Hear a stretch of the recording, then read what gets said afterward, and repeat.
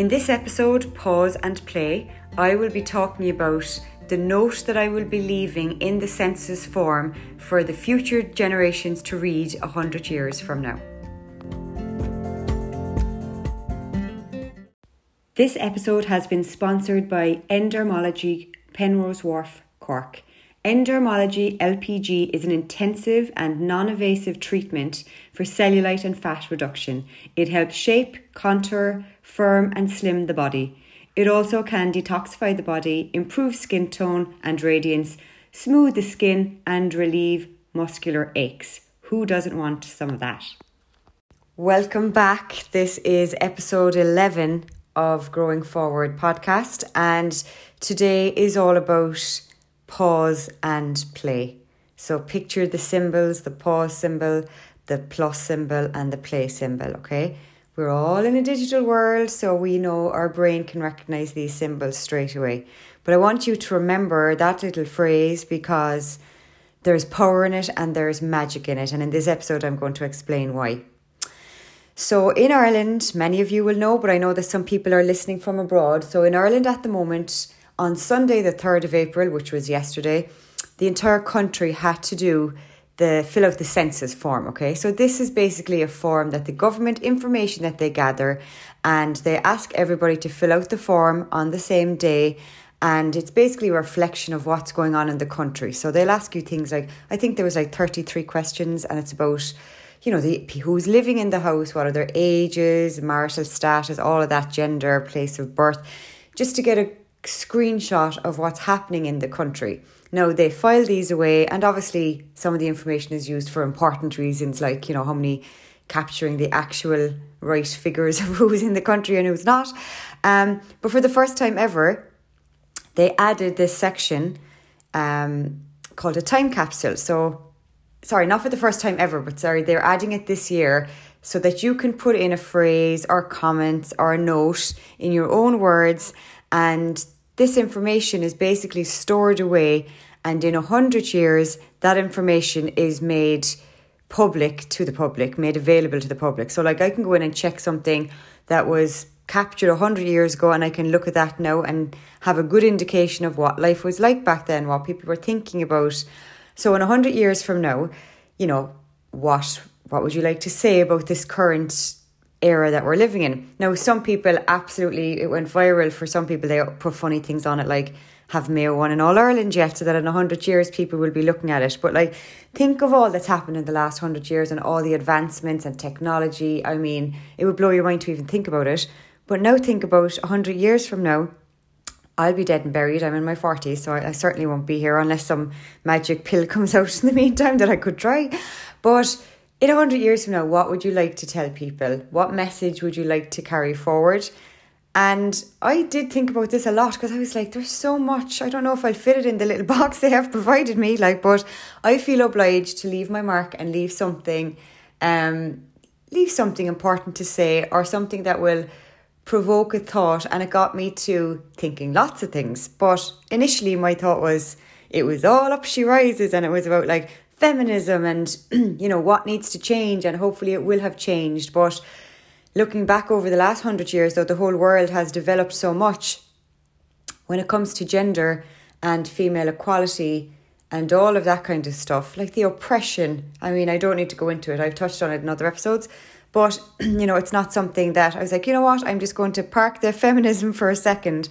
What would I say to men and women, and more importantly to children? Because they're the ones, like, I don't even know if my children will be around at that time, but maybe to their children. It's to the future that I want to speak to. Now, it first brought me the thought of, you know, you often hear in the coaching industry, like, what legacy do you want to leave? You know, and it's like we're working towards this life that when we're gone, we leave a legacy. And my thoughts on that are, I want to leave a legacy while I'm alive. I don't want to wait till I'm dead to make a difference and make my mark. You know, I want to be doing that every single day. So I kind of thought, okay, it's not really even about legacy, but it's more about a thought-provoking idea that I can leave in the future. And what I arrived at, I was thinking of my own children for a minute, and I was like, when their heads are stuck on phones and devices, I need to speak a language that they understand right now. And right now, because they're so, you know, tech oriented and they've grown up with tech. I'm like, I'm going to need to speak in a tech language so that they understand me. So I was thinking of, when I interrupt them, I'm like, would you put down the switch or would you put down the phone for a minute? That's the usual version that they receive. So then I was like, if I took out my voice altogether and I just had to hold up symbols, what's the most effective way for me to tell them to lift their heads from their devices and look up and see the sky and see the world and see what's in front of them? So I came to the phrase, pause and play. And the more I delved into this, like I've been thinking about this for a while, and this whole idea of like moving my children's eyeballs from digital things to real things. And I really just want to tell them like the importance of play. Now, I know they'll come back and say, well, I'm playing a game on Switch, but like the importance of just being in the moment, having fun and, having a laugh and not being stuck to a device, or for adults, not being stuck to computers or, walking around in the world with their own heads down on a phone. So my message to the future is this: pause and play. To remind yourself every single day, whatever you're doing, we're in this world of go, go, go, busy, always on, always connected. My message is pause and play. So have a little bit of fun.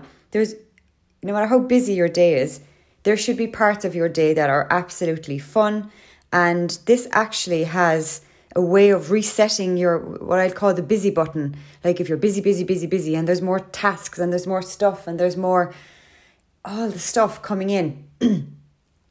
The way to reset and give our brains a rest from doing multiple tasks at the one time, which is a whole other episode, that doesn't work. It just actually makes you less effective in all of the areas. But to reset your busy button, have a bit of fun, give your brain a rest. So pause and play is my message into the future to remind people, God knows how much more crazy it will get over the next 100 years. But I have no doubt that people will keep being busy fools instead of just having a bit of play. So like this comes up, there's layers to it. It's not just about children. It's not just about adults. It's even about business. Like things get boring and heavy when you've run a business for the same amount of time, or you're doing the same thing day in, day out. And like that leaves you in a kind of a murky, low energy place of like, oh, you're just repeating things and, you're kind of keeping with the status quo. There's no like high energy vibes. And the way to bring some love and inject some life back into your business or your life or your relationships or your working environment or your family or whatever it is, chasing joy, finding a bit of fun, a bit of laughter, a bit of enthusiasm. Like when I start out a one-to-one coaching session, the number one thing I always ask people is, tell me about your current day. How much of your day are you lit up, as in doing something that you absolutely love? Now, of course, I'm asking, do you love your work? But I'm also asking, have you even stopped to consider, and actually most people haven't, which is the sad part, what brings you joy? What lights you up? And people struggle so much with that question that my next question is usually, I'm giving away all my coaching secrets here, but like the next question I usually get to is, let's go back to the 5-year-old or 6-year-old or 7-year-old version of you.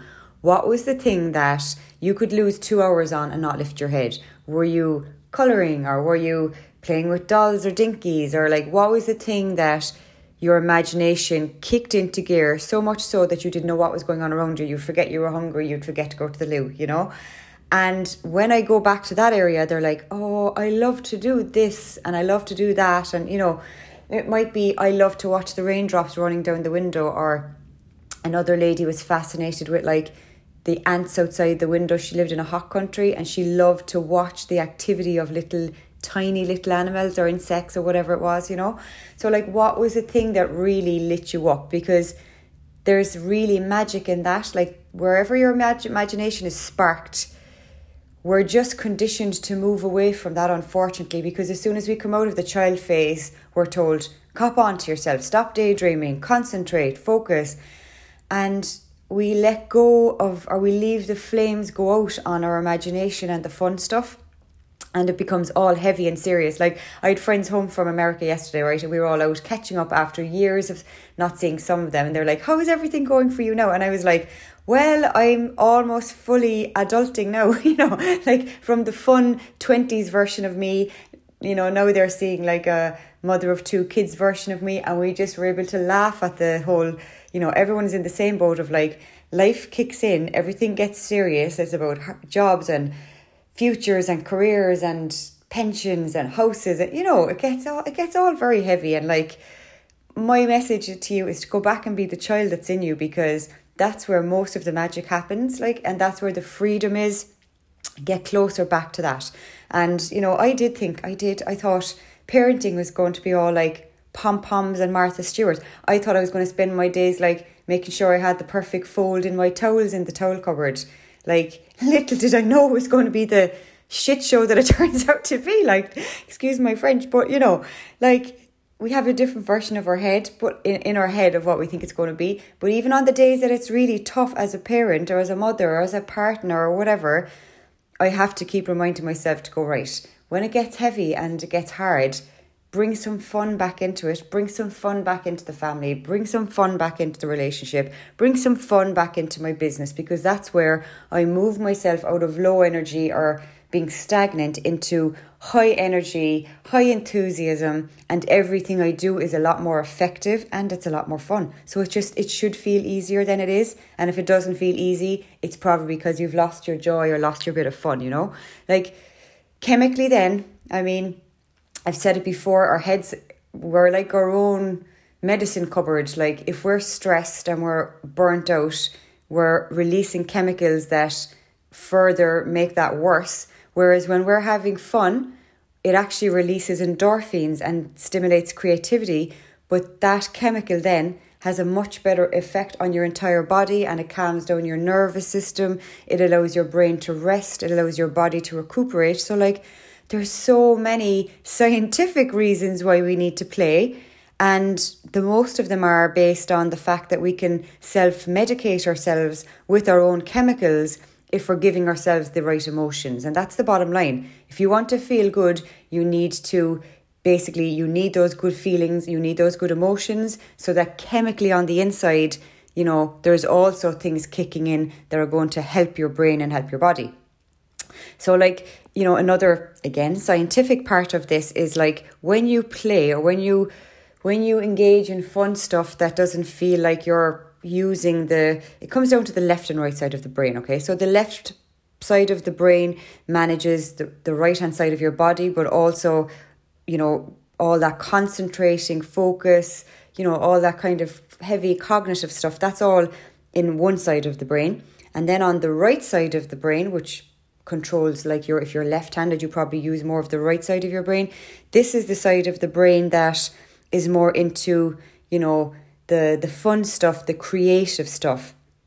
And when you use both brains, when you allow yourself to not overwork one side of your brain, that concentrating, busy, stress side of your brain, it actually increases your overall brain power, because the people who do really, really well in life, and not just kind of academically, but the ones who have mastered how to use both sides of the brain are actually the happiest, most productive, most efficient type of people. So like, when you allow yourself to play and release those endorphins and that good kind of creative stimulation and imagination, it allows for the growth of your cerebral cortex. So like, you'll often hear, these kids who are excellent at sport, but they're also excellent academically, and they might also play an instrument. That's not a coincidence. That's because they've learned to use both sides of the brain, because when they're out there playing around, playing a game, playing music, they're using the other side of their brain. And when they're using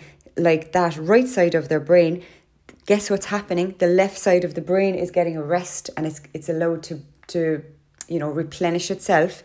So then the next time it's used, it's stronger, it's better, it's more powerful. The memory capacity in particular is much better. So like, there's huge studies, like right down to babies, the importance of music in play therapy.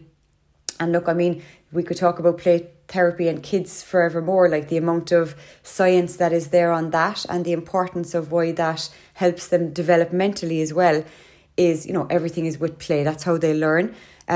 But as adults, it's actually something, if you're not doing it, there's still time. You can still pause and you can still play, and you will reap the benefits. Like, your business will be more creative, you will be more excited by things, and you'll get to rest the other side of your brain. And like, there's a story that I've told so many times, like I've facilitated a lot of brainstorming sessions, and I remind people at the start of this, like whether it's with companies or brands or individuals or startups or whatever, I always start with the same story, right? Einstein, when he was solving all those kind of mathematical, coming up with all those really heavy equations, that would have been the left side of his brain, okay? Creating all of these really hard, theories and equations that he was working on. When he got to a point where he was probably tired and that side of his brain was exhausted and he couldn't crack the final piece of the equation, let's just say, what did he do? He went out and played violin.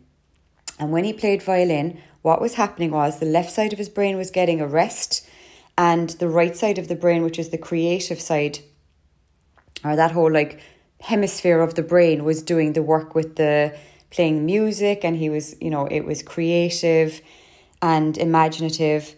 And what that does then is it actually opens up the pathways between the left and the right brain. So like they kind of communicate better to each other.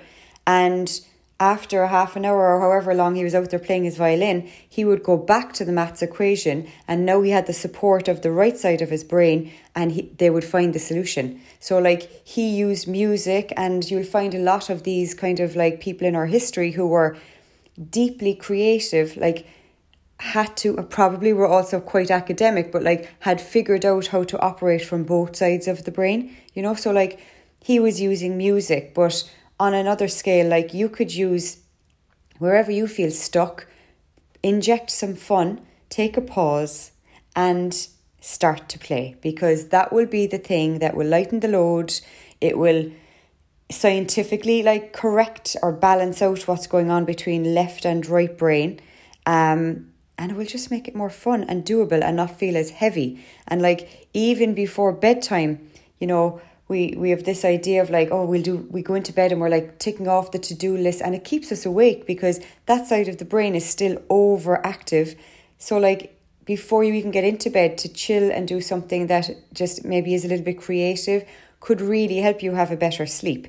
I've said over and over, like I'm blue in the face from saying it, but like the most valuable thing you can do is daydream, because we all like the feeling of like, think about it right now, if you're like thinking about a really heavy work situation or problem that you're trying to solve, and then you find yourself dreaming about anything. It could be anything. You're like, I have this brand I'd love to create, or I have this whatever it is that I'd like to talk about on a podcast, and you kind of get excited, and then there's a bit of energy to it. You forget all your worries and you go down into this, maybe a rabbit hole of daydreaming, but you're giving your mind the other side of your mind such a break and such a rest. And in fact, most of the good ideas are in that rabbit hole or in that daydream, but your ego has protected you from developing them any further. Like one of the things from Bob Proctor, and it's not just from him, it came from many people before him, that thoughts become things. So like anything, look around the entire room right now, anything that's in the room in front of you was in somebody's imagination first. That's where it was born first. Then they took action to bring that thing to life. And it might have taken several iterations, but they got there, and now we have chairs, or now we have computers, or now we have rads, whatever's in your room, It's the same with the things that pop into your imagination. But we have been conditioned to cop ourselves on, stop daydreaming. I'd be telling people, go, daydream, love it, enjoy it, because in terms of the laws of attraction, and that I know I'm going a bit spiritual on you here, but like in terms of what you put out there to the universe and what it listens to the things that are high vibration and that are fueled with the feel goods that you have. And that doesn't happen with the heavy work stuff. That happens with the things that light you up. So like keep her lit, keep the ideas coming, keep the daydreaming going. They are the things that are going to separate you from that is the 1% of people that are brave enough to take the ideas that drop into their imagination and into their daydreams and turn them into reality. And that is what separates you from the rest of the pack, So like Pause and play is my message. Pause and play is what I will be having. If you look, if any of you are around in 100 years and you pull up what's in the census, my message is simple. It's going to be a pause symbol, a plus symbol, and a play symbol to remind future generations that as far back as Einstein and as far back as your one from up she rises, and 100 years from now, I imagine that the importance of pausing and playing and not forgetting how to use our imaginations and our creativity will still be the key to life. It will be the key to being happy and content, and it will be striking the balance and moving away from all the stress that's going on in your head right now and striking the left and the right brain balance.